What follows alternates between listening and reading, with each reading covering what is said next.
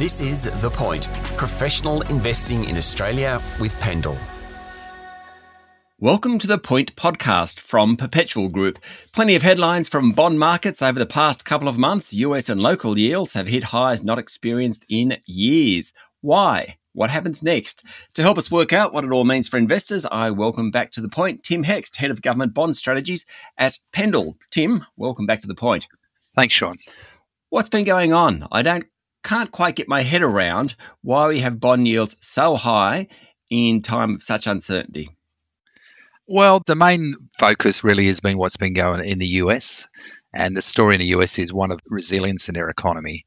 And I think there's two reasons for that. The first reason is that the US economy, as we've spoken about before, is largely a fixed rate economy. And most of the people, whether it be individuals with mortgages or corporations with fixed rate loans, have been locked in at lower levels and they're not being impacted by higher rates. The second reason is the US government, Joe Biden's government, is still spending a lot of money. The US budget is in 8% deficit to GDP, and in the last 12 months, that's gone from 4 to 8%. So it's deteriorated despite a strong economy. That's quite unusual.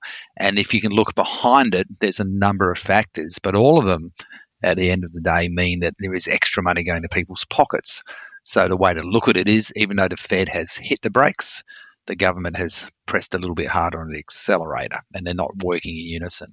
And that means the Fed's job is going to be harder, and it's made people speculate that even though the Fed might not hike a lot more, the prospect of rate cuts is just not over the horizon anytime soon.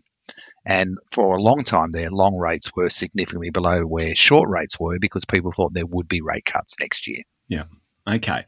So bring that to Australia. Is it a similar story here? A little different. Our rates are a bit lower. I mean, US cash rates are 5.5. We're at 4.1, although we're probably going to be 4.35 shortly. The difference in Australia is that we are a floating rate economy. So we definitely do feel the impact of rate hikes, unlike the US. So the Reserve Bank is less likely to have to do as much.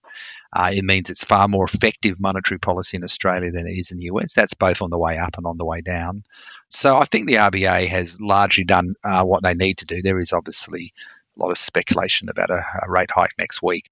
But in the scheme of things, the same concept does apply in that the Australian economy also seems to be holding up better than people thought it would 3 to 6 months ago. This fixed rate cliff, which a lot of people spoke about as mortgage holders are coming off fixed rates onto far higher floating rates, has impacted some, but it's not impacted the overall system as much as people thought it would. Okay, so let's bring it back to investors. So what you're saying is that rates may or may not have peaked, but the point, I suppose, being that they're not likely to fall as fast as people had anticipated a few months ago. Am I right in surmising that? Yeah, look, I think that's fair. I think the thought that this was going to be a sort of short, sharp rate hike cycle, everything will get under control, cuts would follow pretty quickly, which was the sort of thoughts earlier this year. That's gone out the window. I think there's a couple of points to make, though. The first one is inflation is coming down.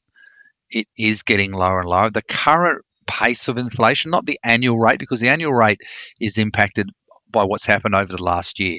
As a bond investor, I'm far more interested in what the current pace of inflation is. I don't really care where things were a year ago.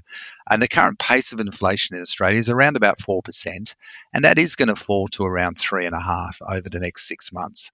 And even though that's higher than the 2 to 3% target of the RBA, it's not uncomfortably high. So I think the RBA probably could have got away without raising rates next week. The trouble for the RBA is their forecasting hasn't been good. Their forecasting was too optimistic on inflation. Inflation is coming out higher than their forecast, and they've kind of got themselves in a bit of a corner by saying if inflation is higher than they were expecting, they'll have to hike rates again. I don't think they want to, but I think Michelle Bullock, in her first few months as governor, has kind of forced herself into a corner where she is going to have to raise rates. But I do think this is potentially the last hike, and I know that's been said before. But I think the news on inflation early next year will be improved. That will take some pressure off. But we are certainly still a long way from the prospect of rate cuts, unless we do see some shocks, which we currently don't have on the horizon. So for investors, Tim, I think it's a good time to be buying bonds, and this has been said before. I think bonds are definitely performing their role as insurance now. You're getting rewarded, so you can buy out there at the moment. You can buy some state government debt, for example, at 6% yields. Now the cash rate is going up from 4.1 to 4.35, but I do not expect cash rates to be well above 5% for the next decade or two.